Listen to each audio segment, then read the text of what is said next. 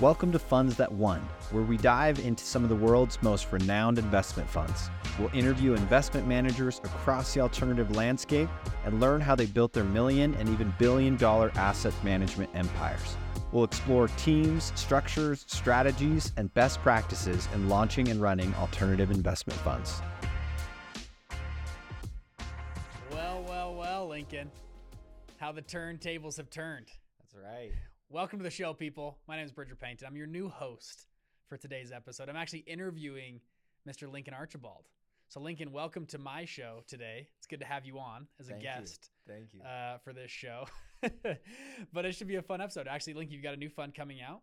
So We want to hear about your fund. We want to hear about this fund that may or may not win. We'll see. I want to hear the thesis, though. The funds that won is the show. So let's talk about this fund. So give us a breakdown of this fund, what the thesis is, what you guys are planning to do. Yeah, so we are really excited. We're launching a GP stakes fund. So kind of a unique asset class where the objective is we're going to go out and we're going to acquire minority interest in the management companies of emerging funds. So that's kind of in the simplest form, the objective there. So go a little bit deeper for us. So I'm guessing this is stemming from FunLaunch. Lots of students, and you can pick from those funds. I know you guys have been partnering with those funds prior, but this is now the next step of actually an evolution of this where you're actually doing GP stakes in these funds. So give us a little more context of this, how this kind of came about. So over the past couple of years, for those that don't know, we've been a part of a company called FunLaunch, right, where we teach people how to start investment funds. So we primarily started with education, quickly developed more into consulting, and honestly today we're somewhat of a quasi-service provider where we help incubate new funds. So we've got thousands of emerging managers coming through our ecosystem, and they have various capital needs and various needs in their business as they're taking the step into the fund management role. And so actually earlier this year we started just offering to be more involved with these firms as strategic advisors or board observers, investment committee observers, interim CFOs, just filling sort of different human capital gaps in these emerging funds in exchange, for a rev share in their fund. And it's been great, but we've had a lot of firms that have had additional capital needs with us. So prior, it's just been consulting. Essentially, primarily consulting, sitting on their board, helping them with, I guess, intangible things. Yep. But now transitioning to where they're actually placing capital with them as well. Yep. Is that correct? Yep, exactly. So there's a lot of different capital needs that a new fund might have when just starting out. And we want to be able to offer, those capital to fill those gaps. Yeah. So stemming from partnering with these, how many groups have you partnered with so far? We have 9 portfolio funds that we partner with. Yeah, really cool. Yeah. I don't know if they've copied, you copied my beard. Have the other people copied the beard as well? Nobody's copied the beard yet. No. For people that are listening to this, I started quite a trend at the office, apparently.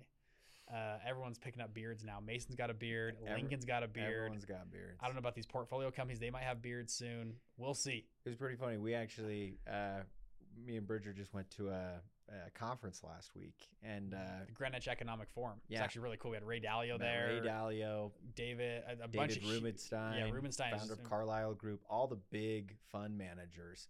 Met with a bunch of pensions, endowments, big family offices. It was a fantastic event. But Bridger and I were walking around, and we had similar suits and similar beards and similar hair, and everyone's like, "What are you guys, brothers? We did look really alike. I was like, we look like brothers. We're probably long lost cousins, which is pretty fun. Yeah. Okay, so I cut you off. So you got 9 portfolio companies now, transitioning to now let's place capital, let's help with the startup fees.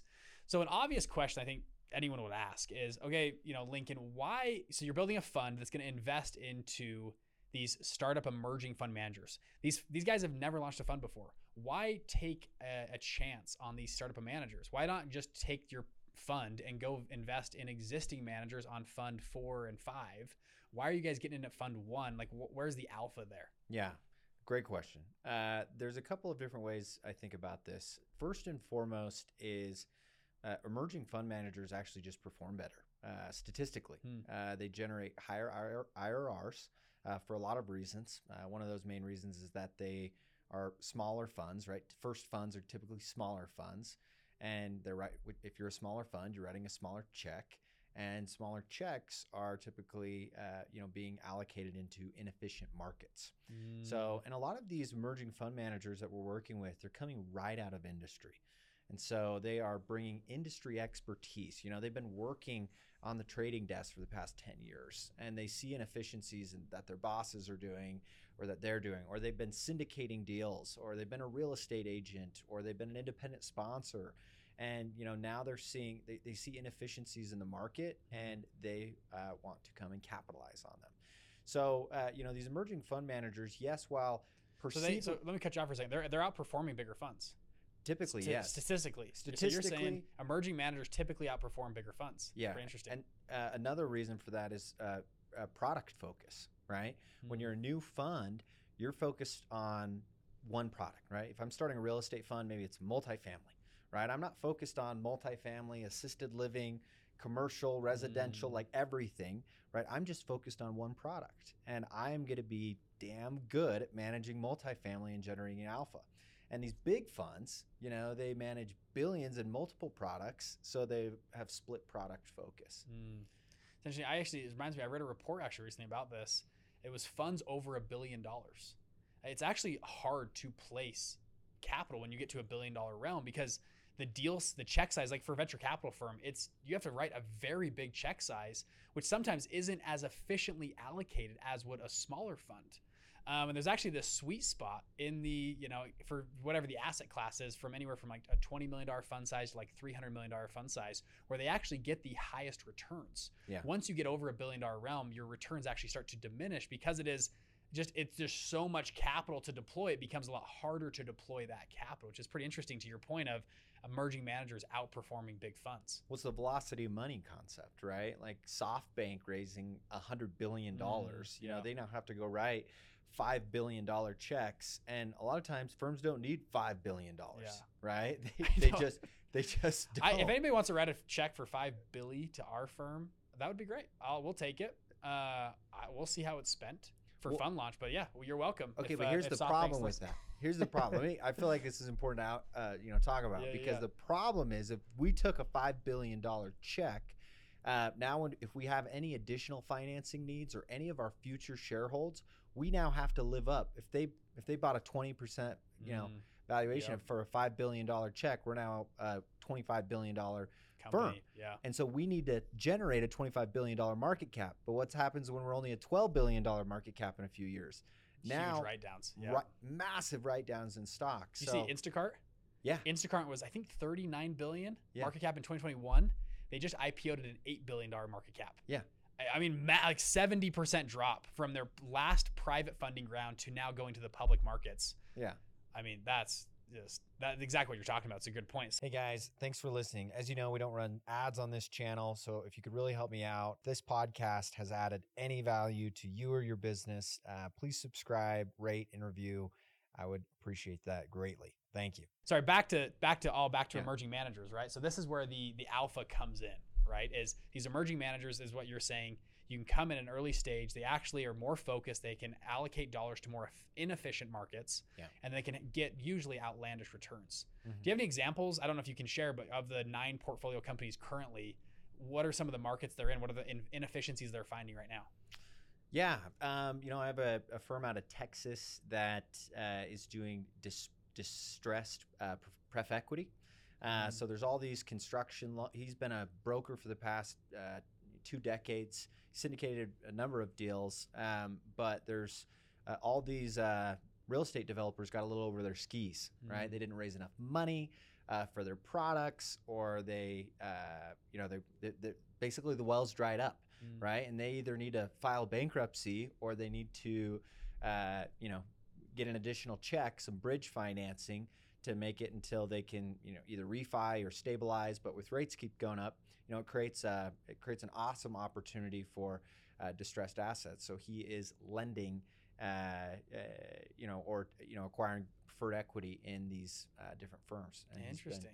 He's been great. So emerging managers, you get pretty unique investment strategies, out of this, because Well, yeah, I mean, they're just, really unique markets. Well, it sounds like you guys do you have a certain industry you're targeting with the GP stakes, or is industry agnostic? Look, the way we position ourselves is we know funds, right? We know the business of funds really well. Last year, we set up about 130 funds through our programs.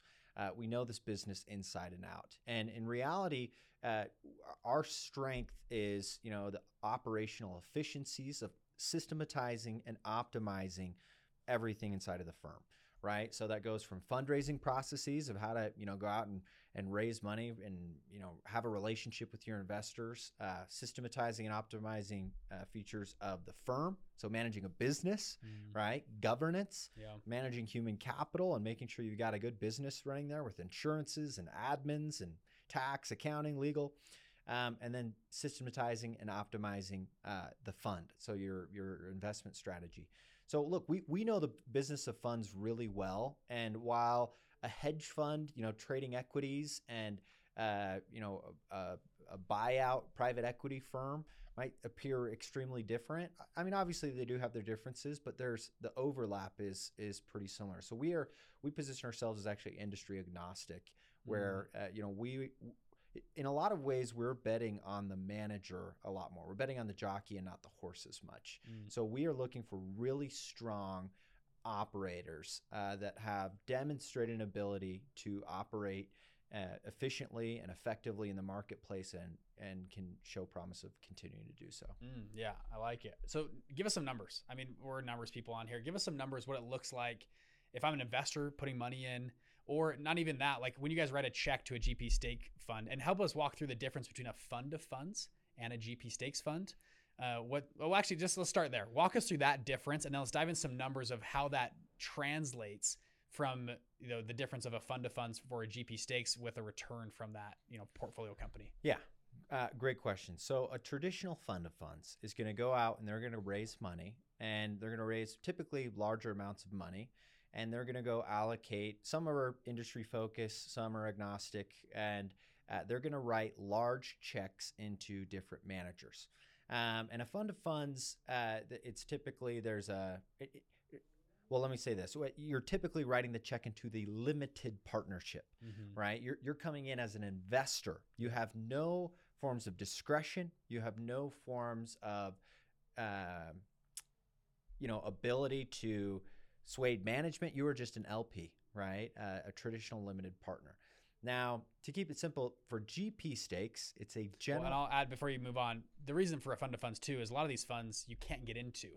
Yeah. The minimum check size is like $100 million. And so you pool money together, you invest in there. Sometimes you can command a lower management fee, lower pref, and then that's passed on back to the investors of the fund of funds. So that's where they get their alpha. That's why you typically will see a fund of funds that's a multi-billion-dollar fund. Because they generally charge a very small management, very small little pref and carry, because they're getting double feed. You're getting feed twice as an investor on the front and the back end. So a typical fund of funds will then go out and try and negotiate down some management fees so that the investor isn't have a dual fee burden. Yeah. So that's fund of funds, which is not what you guys are doing. Walk us through now a GP stakes fund. How is that different? A GP stakes firm is where we're going to go acquire interest in the management companies of these firms. So traditionally, the industry started about 20 years ago. GP stakes is a relatively new industry, and it's where there was either a bad partner or the management companies of these funds had different fiscal needs. And these private equity guys came in and said, hey, well, look, we'll buy out, 10%, 20%, 5% of your firm, whatever. We'll give you some capital to either buy out a bad partner or give you some money for the GP commit or give you some growth equity, right? Which is, giving a company some capital to grow, a profitable company some capital to grow. And, we'll come in and we'll participate on the upside as well. So we're essentially coming in as minority partners on these firms alongside the general partners that are in there. And that's the core differences of where the capital is going. So when you look at industry today, GP stakes, they're writing these typically $100 million sized checks into these behemoth firms, right? That are only managing, north of $1 billion. Yeah. We try and we only work with firms that are less than $1 billion. We work with emerging fund managers. And so we will write checks in a variety of ways, primarily into the general partnership as a form of GP commit, right? As you're growing, for those that don't know, you're expected to, a new manager is expected to put up 1% to 3% of the capital. Pretty easy on the first fund sometimes, but sometimes maybe you spent all your money on getting set up and you don't have that much money to... It can be a lot. If you're setting up a $100 million fund, that's $1 to $3 million. Yeah, that the managers are expected to put in. GP commit, so we can fill that void, and then we can give firms some growth equity, or we can just come in and write a healthy, strong check to get the firm going. Right. A common misconception in the firm is that you need billions of dollars to start a fund. We've obviously debunked that over the past couple of years, that you can really run a firm with effectively, depending on your structure, with as little as a few $1 million. And we like to come in and help managers get bootstrapped. Yeah, really cool. So just so I'm clear, your fund will go in, buy up pieces of the management company and or the general partner. You'll help with the GP commit. Are you guys also going to write an LP commit dollar? Like, will you become an investor, an anchor investor with them, or is it all going to come through the GP and management company? So that's where we're kind of somewhat of a that's where we differ, right? As a GP stakes firm and a fund of funds, is we have a fiduciary responsibility to protect our investors' capital. And as such, sometimes, depending on the firm, a majority of the check needs to be collateralized by the investment strategy and can't be directly put into the opco to fund startup expenses. So look, we want to protect our investors first and foremost. So it really depends on the deal. But yes, we will function in a variety of ways to ultimately maximize IRR for our investors and simultaneously add the most value to our potential portfolio companies. Okay, so I got to summarize that. So the answer is you do both. Yes. And it just depends on the deal. Yes. You'll sometimes do more, but and on every deal, do you plan on doing some of the GP and some of the LP? It just depends on the weights of each deal. It really depends on the deal. Some deals might be a fully, full an GP, entire full no check. LP. Some might just be a full, like for a brand new fund, it might be a full LP check, and we'll come in and provide just strategic advisory services on that group. Interesting. Walk me through what would lower that risk. You mentioned you want to obviously get the best returns for your own investors. What are some of those deciding factors? Like, give me an example. Yeah, a lot of it depends on traction of the manager, right?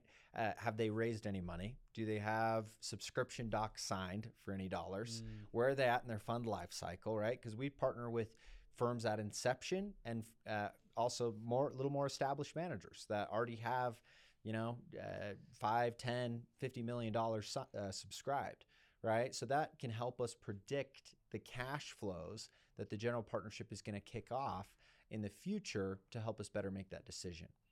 Okay. So in a brand new startup fund, you wouldn't want to put as much towards the GP and management company because you don't want to pay for startup costs. Correct. Right. You'd probably rather write an LP check that's only going to be dedicated towards, if they're investing in real estate, towards the real estate. Yep. But maybe a more established manager, it might swing the other way. Yeah. Where you want more because it's different. Okay, that makes more sense. So let's say maybe all in, we write a check for $1 million. And maybe we'll divide it up depending on the nature of the deal, where $50K of that would go to startup expenses, helping the firm, cover any ancillary costs at the beginning. We typically don't like to fund salaries unless we're obviously, buying out the stake. But so $50K goes in to fund startup costs maybe. And then, $450K goes as a form of GP commit to cover that GP commitment. Okay. And then, remaining $500K goes into the limited partnership. And so in that sense, though, $950,000 is essentially going to the fund, where it's going to be used to be invested. The other $50,000 is just startup costs. Right. That might be how it's split up. Okay, that makes a little more sense. Yeah. So give me some numbers now on returns. So let's just say, I'm going to give you a theoretical example.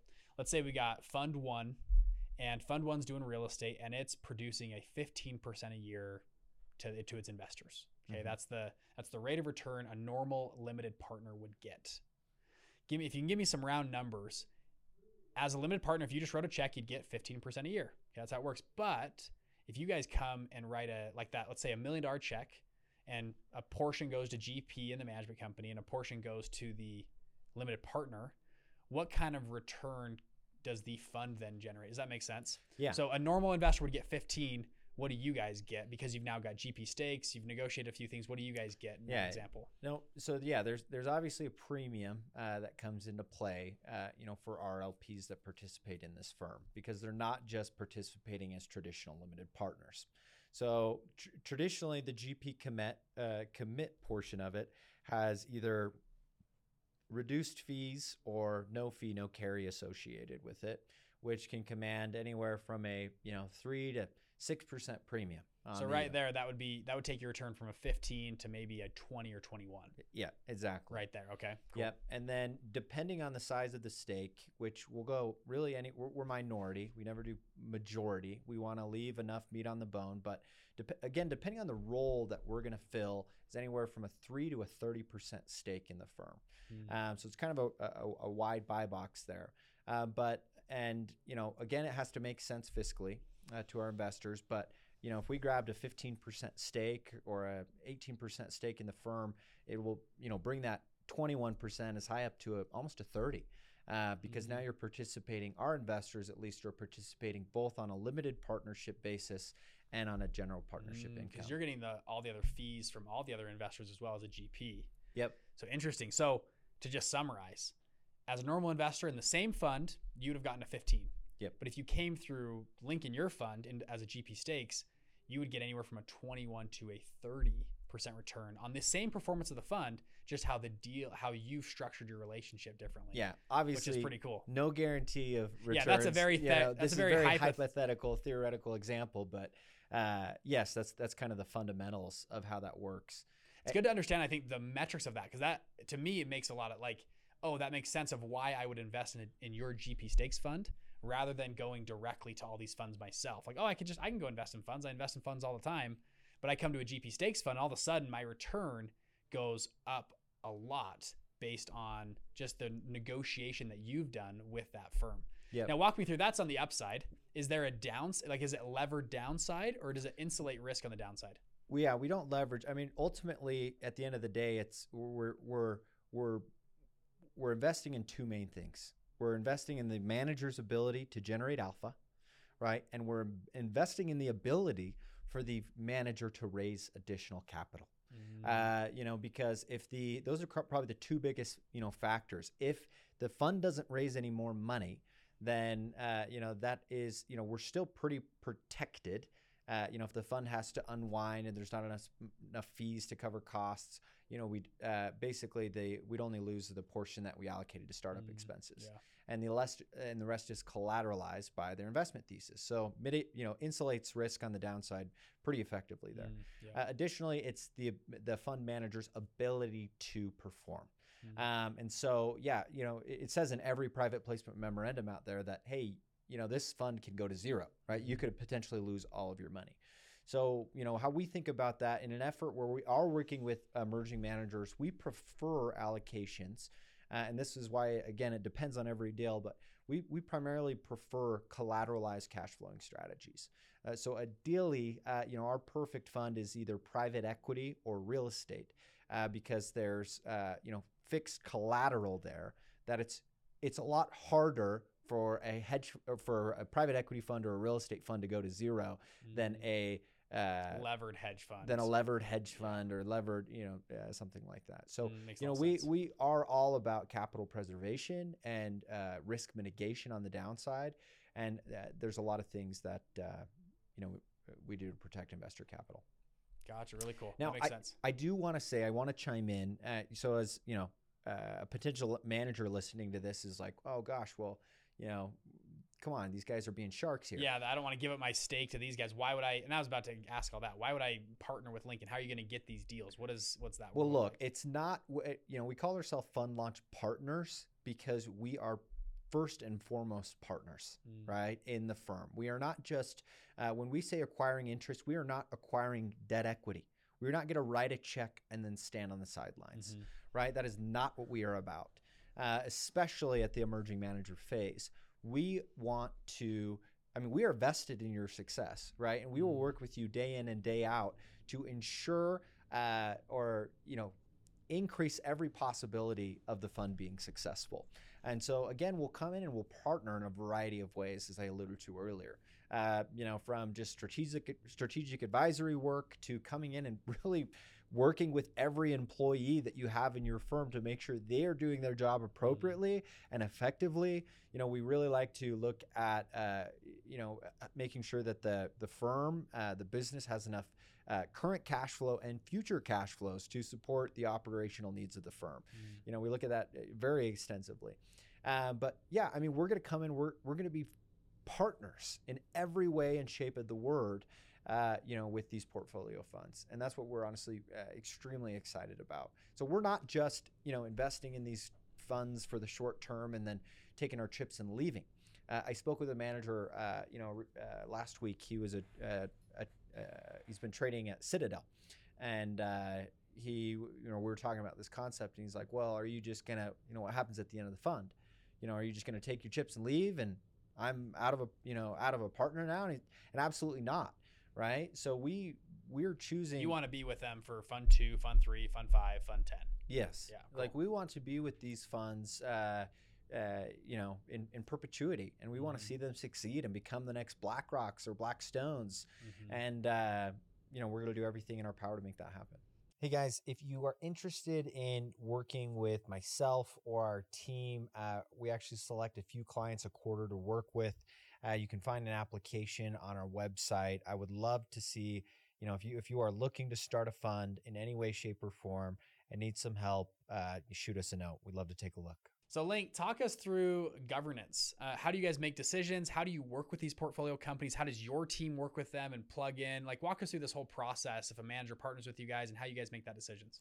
Yes. So we have a structured investment committee, as all firms should, in my opinion. So we have an investment committee of 5. So I am actually leading out the investments team. I'm the chief investment officer of the firm. So I've got my team of analysts and myself, and we go out and we identify, potential investments, and we, we'll put together an initial 2-pager. We'll go and we'll do, full diligence on the deal, and, have conversations with, the portfolio firms. We do background checks. We do everything, right? We do full diligence, and then we bring it to a full investment memo to our investment committee of 5. Where we need to have a supermajority vote to move forward on an investment. So that way it brings in all the other partners of the firm in on the decision-making process. We do have a structured board of advisors, and they are primarily more obviously general advisory. So it's not like a traditional startup where they have to go get permissions from the board to do everything. Permissions rely within the investment committee, really, to make investment decisions of this firm. And we have general counsel there and general advisory services to make sure, external perspectives to make sure we're doing things right and staying on the yeah, gotcha. Stay on the path. Makes sense. Switching gears, why now? What do you think about emerging managers right now? There's every day there's a new headline about how the world's ending or something's going on, or it's weird times. We've had interest rates, all the headlines from the news. It's a very interesting time economically. We were at Greenwich last week where, a lot of economists are talking about the rise in interest rates right now, the move to private credit, how capital markets are tightening, how the risk-free rate now is essentially 5.5%. That's pretty hard to beat as a manager. Why now? Why are you guys getting this space now? And also not just you, but also the funds you're incubating. So a lot of funds right now, they're startup that maybe these head ones are going to wipe out, or maybe it'll help them flourish. What are your thoughts on that? Look, obviously there's ups and downs in every market, but specifically within private funds, there's actually, and you probably know this more than anyone, but there are so many successful fund managers where they all came out of, the bottoms of recessions or depressions. And, it really helps them build a robust business. Everyone's a good investor in a bull market. And I think right now, especially, it demonstrates the fact that, look, these managers really know what they're doing. If they can navigate turbulent times like this with high real estate or high interest rate environments, as you said, I mean, when it's low in a low interest rate environment and things are cruising, then it only compounds. It's a compounding effect. But, I truly believe if they can navigate a down market, you can navigate an up market a lot better. So. Yeah. So you right now you're watching a lot of these fund managers. Yeah. You guys can see. Another thing we've been looking at is back to the vintage of funds. The vintage year of funds, there's actually a correlation with success of those funds. Usually vintages of down markets, the 2001 funds that launched almost doubled the performance of funds that launched in 2004. From when you look at a broad, this one study Cambridge University did, they studied hundreds of funds. And vintages from 2001 doubled the performances of 2004 vintages. Funds that were vintaged in 2008 and 9, again, almost doubled the performance of vintages of funds in like 2014 or 15. And it was just very interesting as a general sense, the timing of funds. Now, right now we've seen very turbulent times, maybe more to come, maybe not, we'll see. But in my perspective, I think funds that launch in this atmosphere right now, I think will be a very good vintage over the next decade. I mean, time will tell. But that's why I'm actually excited about your fund. I think it's a very cool idea, especially right now in the times that we're in. And you get to, not just for your own fund, but you get to watch all these fund managers kind of pick the winners and that's what I'm assuming you're doing, right? Like you guys have with FunLaunch, we have hundreds of funds that come through and you're picking just a handful of the best and brightest funds that come through that you guys can partner with, which is pretty cool. Yeah. Question for you, obviously this is FunLaunch Partners. FunLaunch is a great feeder and I'm involved on that side of things, feeding in incredible fund managers all over the world. Are you guys only partnering with FunLaunch members, or is it people outside of FunLaunch? And then also a dovetail question is, how do people apply or reach out to you to look with you, to partner with you guys and or invest with you guys? Yes. Great question. No, we don't exclusively just partner with firms inside of FunLaunch. While it's an incredible ecosystem, and FunLaunch is our primary source of deal flow, I would say. And full disclosure out there, so Bridger is a minority partner on this firm. He's one of the co-founders of FunLaunch, bringing all of these awesome deals to the cat's table. out of the bag. There we go. Cat's out of the bag. So I'm personally excited about this fund. I think it's a cool idea. I think it's awesome. Yes. So I got to give you credit there. You built this awesome company that is kicking off these awesome fund managers, and it's a great opportunity for us to work more intimately with these fund managers as well for all of our LPs. How do people find you guys then? So if they're outside of FunLaunch, how do people partner with you or find you? Yes. So no, we don't just work with people inside of FunLaunch. It's we've actually have a number of firms outside already in our pipeline right now. You can just find us online, FunLaunch Partners, bccp.co. There's a couple of different places. Just find me on LinkedIn. But we're constantly looking for the best and brightest, the next generation of fund managers to empower and support and back and come in and have skin in the game alongside you guys. So. No, I love it. I think it's really cool and help take these funds to the next level. Yeah. I think it can be a way for these minority stakes that you guys take in these firms that you can come and be an anchor LP, an anchor partner, help add legitimacy to the firm, which will help them hopefully. Because you're both very incentivized to make sure, like you said before, make sure they raise capital after the capital contribution you give. So you give a capital contribution, you're incentivized. We need to raise like 10 times the capital we just put in.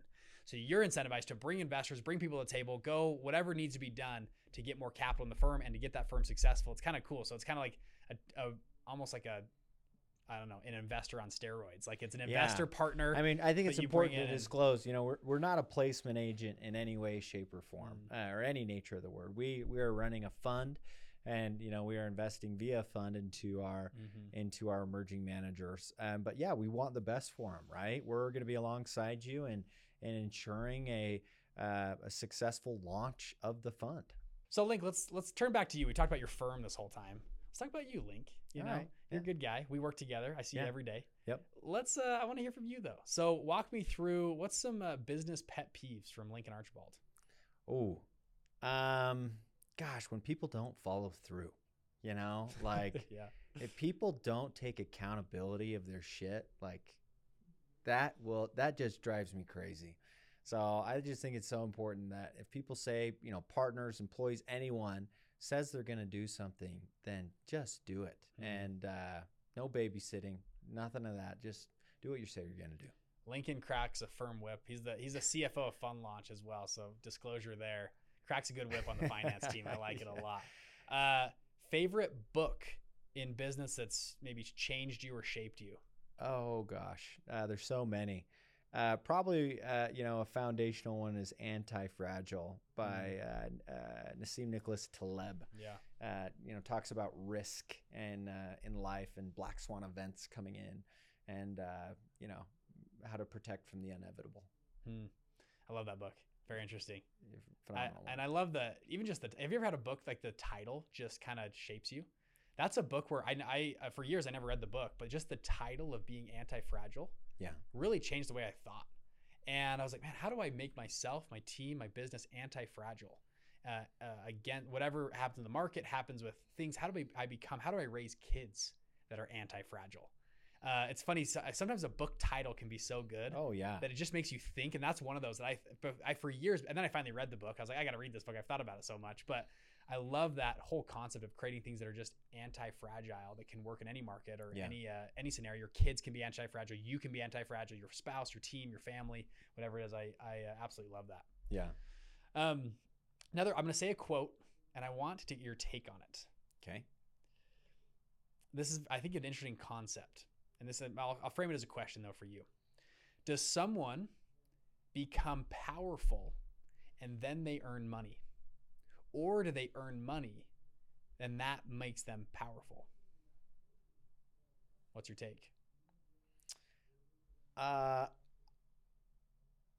think it goes either way, honestly. I think it's a false choice a little bit there, because I think it can happen.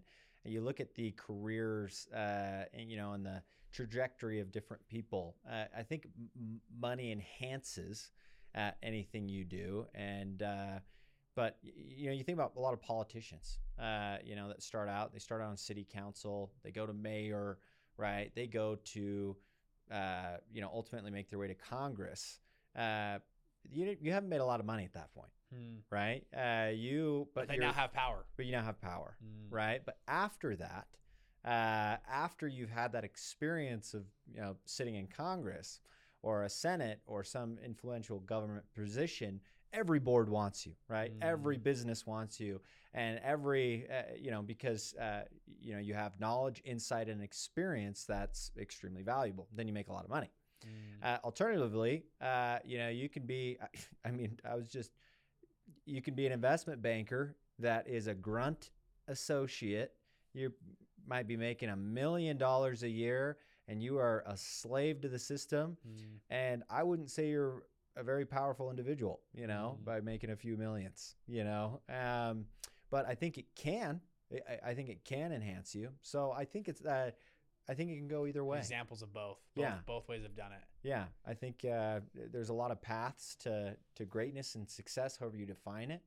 And, do you think those people that made the money were powerful, at least if they didn't have a power position? They didn't hold maybe they weren't a congressperson, but they were powerful inside first. Does that make sense? So like that investment banker that was a grunt worker, but like internally, like you look at people like Kobe Bryant. Yeah. Like he's like, I knew I would be great. I practiced in silence for years before anyone ever knew my name. So I would consider him as, he was powerful well beyond before he had a power position. But at the same time, I think there's other examples, like someone like Bill Gates. Bill Gates, I don't know Bill Gates personally, but they just started this computer company out of their garage. I don't think he was a very powerful individual, but then had a lot of money, but then became powerful. But maybe, I don't know, maybe you read Bill Gates' biography.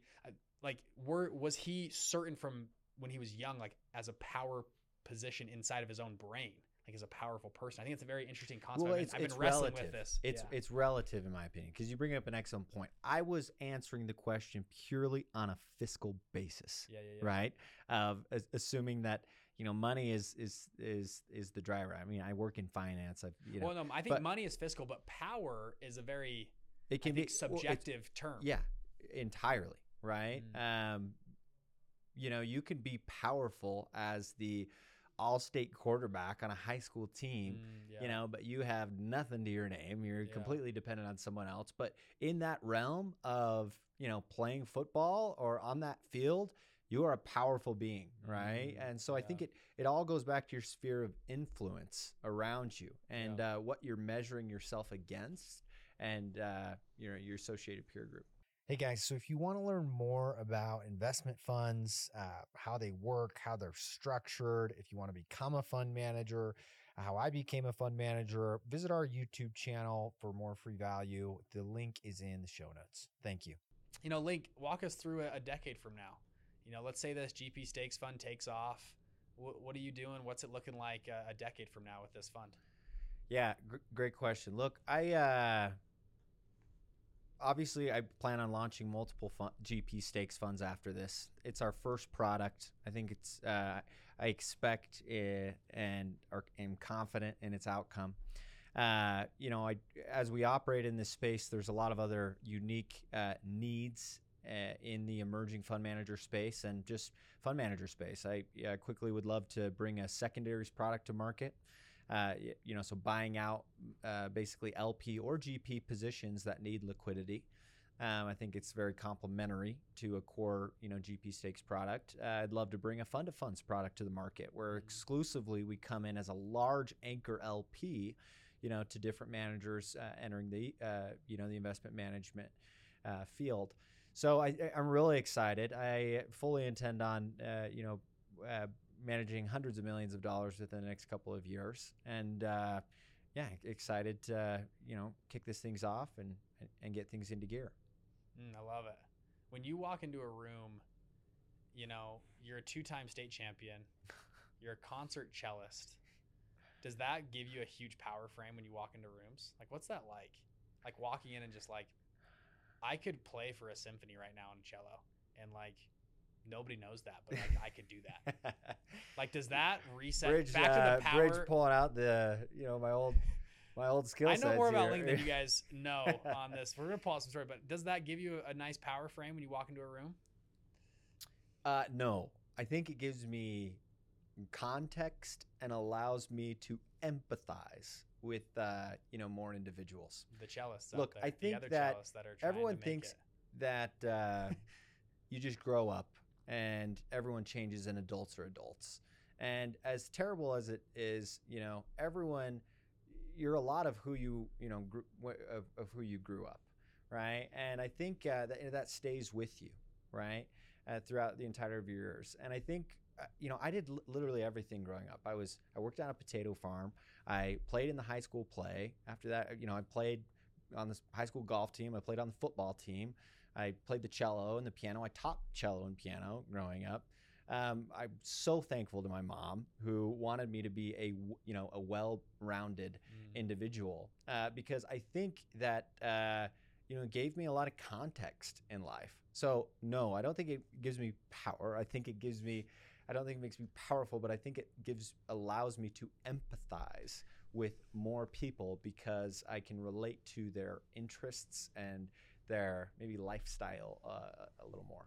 Well, I know that all sounds cool, and just for context, Lincoln went to a high school with 100 kids that went to your high school or something. No, and so you had to be in the play. You were the star of the show on everything, but there's only a couple dozen kids. Right, no, I mean yes, it was small. How many people in your graduating class? There was a fair few. What was it? It was 150. In your graduating class? Yeah. So the high school was 400 kids, 300 kids? There was 4 schools, so there's about 600. 600 kids? That's, Yeah. It's pretty good. Yeah. In Idaho on a potato farm? Yeah, Let's give you guys some context about Lincoln. How many kids are in your family? I'm one of 7. One of 7. Okay, Yeah. one of 7. But I'm making fun. But those are some pretty cool accolades. And Lincoln is a very good cellist, despite all that. Yeah. Despite. I shouldn't add it in there, but I'll say it. Despite all Yeah. that. That's just awesome. Yeah. I think you make a good point, actually. All joking aside, how you're raised, though, I think really does affect the rest of your life as much as we like to shake things off. Yeah. You have to, sometimes people have to rewire their brain from childhood on how money works, how money doesn't work, whether they can be successful or not. And the contrary is true as well. It sounds like you had a great mother that wanted you in a lot of different things, a mom and dad that pushed you into certain things and built this resilience and anti-fragility and toughness and successfulness. Like, I'm going to get things done. Lincoln, you were also student body president at your high school. Let me cut you off. Let's get out of high school. Let's talk about business. Cause I think the same is so true for business, because like somebody wants to be in marketing. If you really want to be good at marketing, I think you need to have a good understanding of business operations. I think you need to understand finances and where those dollars are coming from. I think you need to understand sales and sales psychology, right? Like, business isn't a one, role, one service, one skill set world. I think truly, if you want to excel in business or investments, you need to understand everything. And you need to be able to relate with all these different departments, in the business to ultimately make the whole ship run. So I think but at the same time, coupling that with really deep skills in one area, it's like an interesting dynamic where you have to be versed in everybody else's stuff, but then also get really good at one specific thing. Yep. Which is a good dynamic of both. I think is really good. Yep. Well, Link, this has been fun. This has been great. I love it. I like to end I'm taking over your show today. You so did. I'm going to end it the way I like to end it. This is the way I like to end my shows. Okay. When I interview people is I give them one last question. Two last questions. If people want to follow you, Link, where do they go? What's the best way to follow you? Come find me on LinkedIn. LinkedIn is the best. So if people are LPs, GPs, they want to come talk to you, Lincoln Archibald on LinkedIn is the best place to go. Yep. Okay. So go check out Lincoln there. And then final question. If this was your final interview you ever did, you're going to die tomorrow. This is what you were remembered for. Okay, I'm going to give you about 1 minute and a half. You can share whatever you want. It could be religion, politics, business, funds, whatever you want to talk about, kids, family, I don't care. But you got 1 minute, 1.5 minute, your dying testimony. One of my favorite things is I like to read like ancient scripture or ancient text. And if you can do this, at least if there's a lot of text to look at the last thing people share before they die. A lot of times people know they're going to die, and they'll share one final thing that they believe is most valuable before they die. If you do that, at least it helps me scrum through. There's so many documents to scrum through the final testimony of people. You usually get some really, really cool things. So I'm talking here to give you some time. I'm putting you on the spot. But if this was your final dying testimony today, what would you say?